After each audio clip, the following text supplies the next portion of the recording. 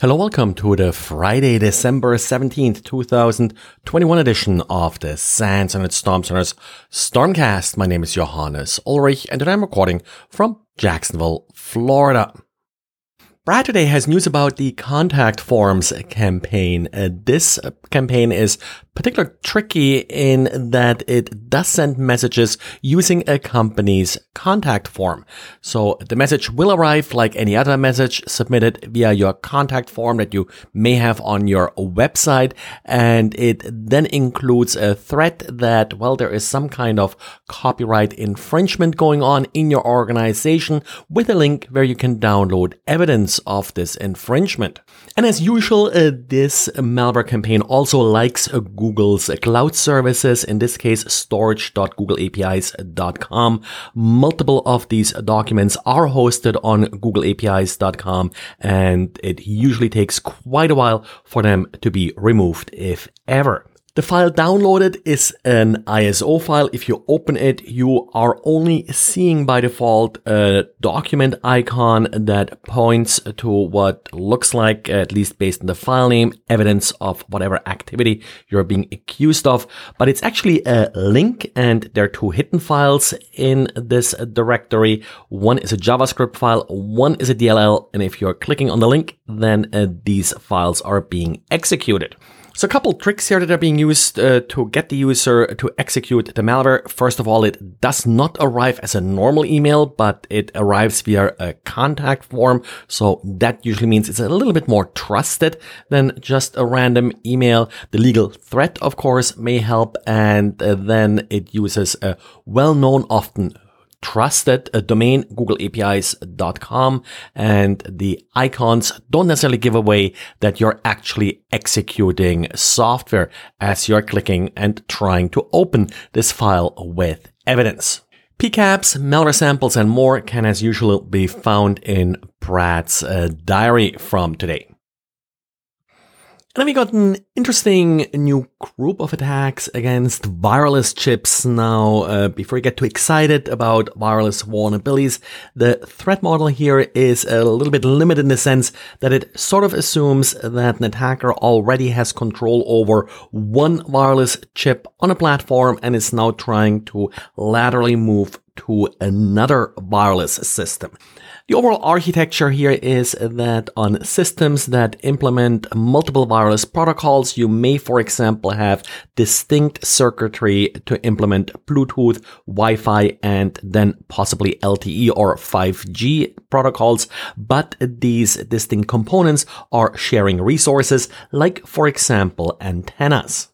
And because it is somewhat assumed that some of these components may have vulnerabilities, and there are plenty of examples where these sort of systems on a chip that are often being used here have had vulnerabilities in the past, part of the security architecture here also assumes that these components are isolated from each other and also isolated from the operating systems, hoping to limit the chances of actually escalating privileges after an attacker, for example, took over one of these components. But with all the isolation due to some of the shared components, there needs to be some communication between these components. And there is actually an IEEE standard 802.15.2 that allows for a coexistence interface that will arbitrate access to, for example, antennas, frequencies, and the like.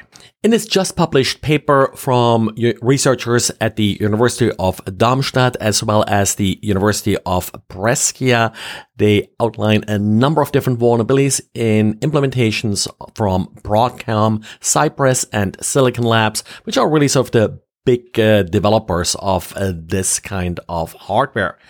One of the vulnerabilities, for example, would allow an attacker who has access to the Bluetooth component to read Wi-Fi passwords from the Wi-Fi chip. Also, possibilities to manipulate traffic being sent by the other component. And then, of course, there are some denial of service vulnerabilities, which, in my opinion, are always a little bit less interesting for wireless devices, which usually are relatively easy to overwhelm with traffic.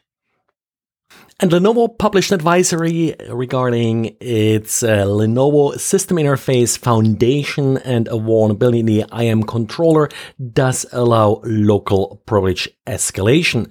IM controller comes pre-installed on a number of Lenovo systems, and it's responsible for performing system configurations and maintenance tasks, so that's why it does run with system privileges.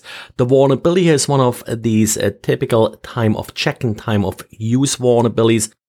So IM controller starts a child process. The child process may load a plugin. It checks whether or not the plugin is signed by Lenovo. Then an attacker could swap it out before it's actually being loaded.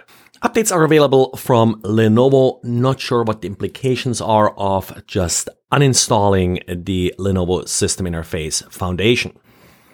And then just a quick update on Log4j. Well, we got updates from SAP now. They updated 20 of their apps, so take a look if you're using SAP.